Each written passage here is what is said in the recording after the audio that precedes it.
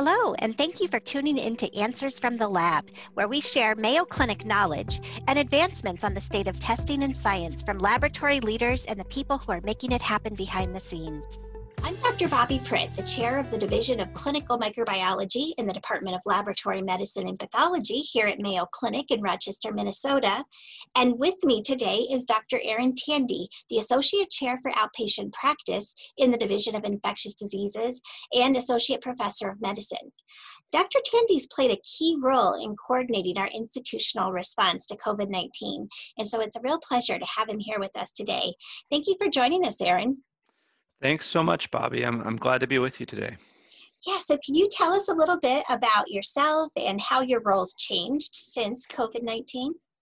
Sure, I'd be happy to. So, like a lot of people, both in medicine and outside of medicine, my life has been upended by COVID-19. Prior to COVID, I was an infectious diseases specialist focusing really on orthopedic infections and infections in our patients with cancer and also antimicrobial stewardship. But with the rise of the pandemic, I have really had to change my role to help respond to COVID and try and really put in place policies and procedures to help care for patients with COVID and also keep our patients and staff safe. Thanks, Erin. It's so great to have you with us on the podcast today because we've talked to a lot of folks in laboratory medicine, but it's really good to talk to folks that are really looking at this from the infectious diseases standpoint, coordinating institutional response for caring for our patients. We've been just really pleased that laboratory medicine has played such a key role in that. So it's really great to hear your input and your side of things. Now, we always talk about testing from laboratory medicine standpoint, but in your point of view, how do you feel that testing will help Mayo and hospitals respond to this coming season's challenge? So that's a great question. If you look at what we've been through so far with COVID, this has really been the dominant respiratory virus or respiratory infection that we are considering when people are coming in and presenting for care. But as we enter the typical influenza season, that's going to change. And I think it's really important to first acknowledge that it's very difficult in most cases to just distinguish clinically when a patient presents with symptoms, is this COVID or could this be influenza or RSV, just based on their symptoms. There's some unique symptoms. The loss of taste and smell has been one that's been really classic for COVID, but otherwise there are a lot of symptoms that are similar. And so our sort of guiding principle has been, how can we design sort of a testing approach that can help healthcare systems more proactively and accurately identify patients with not only COVID, but also influenza, RSV, so that we can help care for them in the best way possible.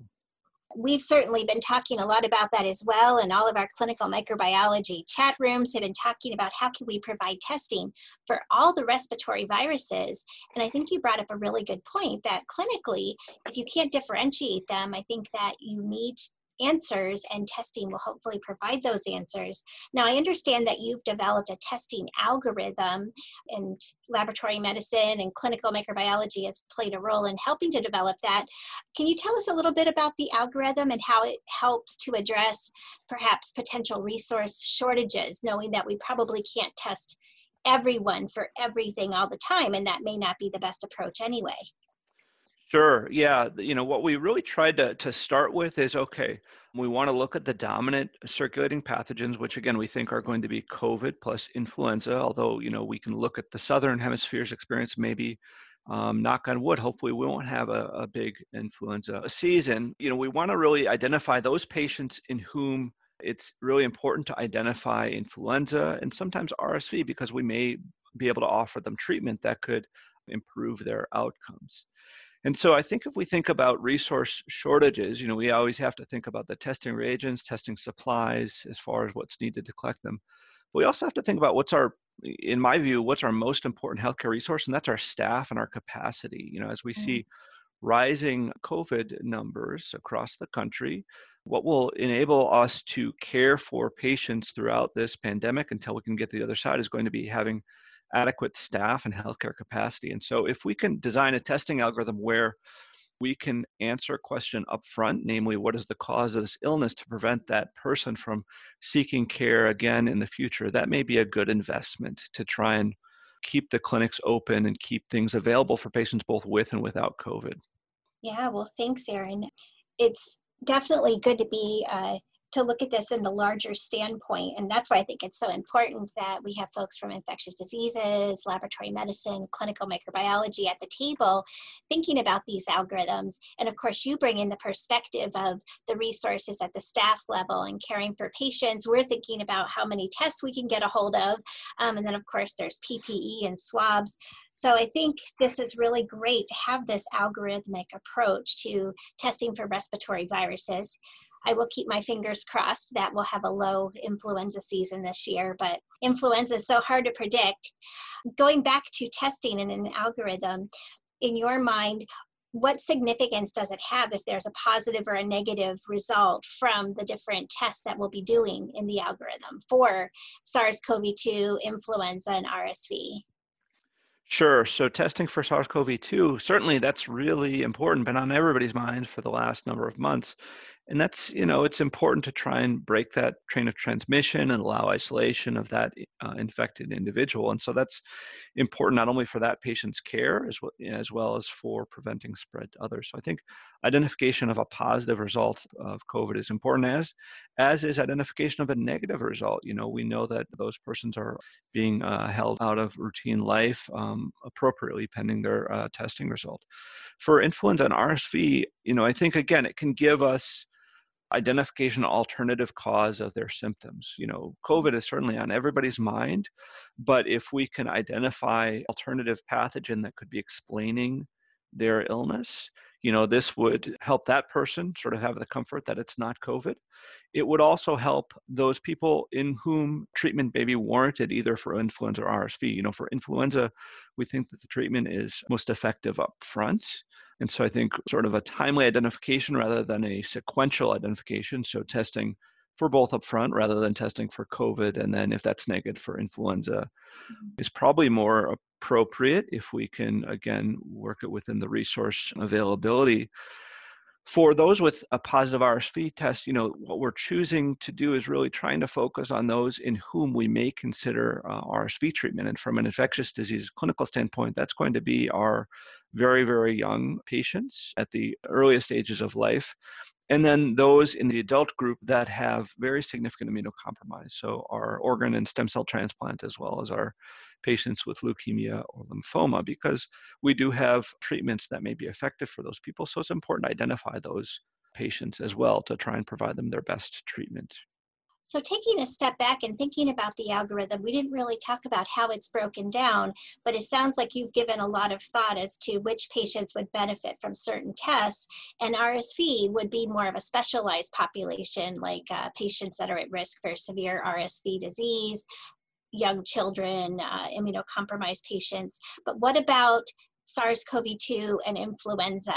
Were you able to break that down at all for directing testing? No, we really started off with the premise that it's going to be difficult in a high volume situation to say clinically this person has SARS-CoV infection or this person has influenza infection. We can't say that. So the approach that we're taking is for symptomatic patients, we're recommending testing for both influenza and SARS-CoV. So just to summarize then, because you've given us a lot of great information, it sounds like from what we've been talking about, because of the symptoms being so similar, with perhaps the loss of taste and smell being more towards COVID, otherwise the symptoms for influenza and COVID-19 are so similar, would it be appropriate to say that any symptomatic patient you would recommend testing for both at the same time, but RSV testing would only be added onto that algorithm for the patients that are at specific risk for RSV disease, like our young kids and our immunocompromised folks? That's correct, Dr. Pritt, and that's sort of acknowledging the situation where the decision to testing is likely going to be made, and we may not be able to make that decision through an in-depth clinical investigation, but may be made, as in the case at Mayo Clinic, through a phone triage line or through, even a phone conversation with a patient's primary care provider. You may not have the luxury of having a full investigation before making that decision on who to test up front there, if that makes sense. Yeah, it does, absolutely. So in using a triage system, would there be some patients that would go down the branches of the algorithm for testing versus those that wouldn't require testing? That's a great question. I think certainly if there are patients that are calling in that really are just calling in for COVID testing and don't have symptoms that are compatible with active infection, we know that it's important to test those patients, but it's important to test them for COVID. We don't think that they need to be tested for influenza. So out of all of this, what lessons have you learned that other healthcare professionals would benefit from? One of the things that I've really learned is that everything in medicine is interconnected. And so decisions that we may make on the clinical infectious diseases side can have significant impact, say, in the laboratory side that you would be well aware of in terms of resources availability and down to technician time. But they also have impact from the administrative side as far as thinking about how are we going to accomplish the anticipated volumes of these tests, what's the impact on nursing workflow. So I guess what the lesson that I take away and have learned very well over the last number of months is think outside of your silo and anticipate the ripple effects on others. The key to success is going to be an open-eyed discussion with people outside of your area. Great lesson, yeah. Have you seen anything inspiring that you've noticed during the pandemic? Absolutely. It's been a tough time, I think, for everybody personally, professionally. But the things that have been really inspiring is just seeing the power of healthcare professionals to pull together. And by this, I mean not only providers, nursing staff that are seeing the patients, but also healthcare administrators, laboratory personnel, the environmental services personnel. Everybody's pulling together. And that's really been inspiring. And it shows here at Mayo Clinic the power of what we can do together, but also as a country and a world, what we can do together. I would agree completely with you. And we've really tried to highlight that on the podcast, having folks like you from infectious diseases. We've also had some of our frontline laboratory staff that are the ones that have had to change their whole life as far as working different shifts and coming in to do specimen testing on the weekends when they normally might not have had to do that. And we're really trying to highlight all those different aspects you just mentioned. And I agree, it is inspiring how everyone just pulled together. And even though there's fear and uncertainty, there was also just this level of commitment to wanting to just pitch in and get everything done that needed to get done for our patients. Well, is there anything else that you'd like to share with our audience today? I guess what I would say is to those healthcare workers, both quote frontline and non-frontline, thank you for what you're doing. But then to the public that are not in the healthcare field, again, thank you if you're sort of out there keeping the stores open. I would also say, please listen to public health experts. Wear your masks, do your part so that we can all try and do our part to get through this safely together. Thank you, Dr. Tanney. That's a great message to end on. Thank you so much for joining us today. It was a real pleasure talking with you. My pleasure. Thanks a lot, Dr. Pritt.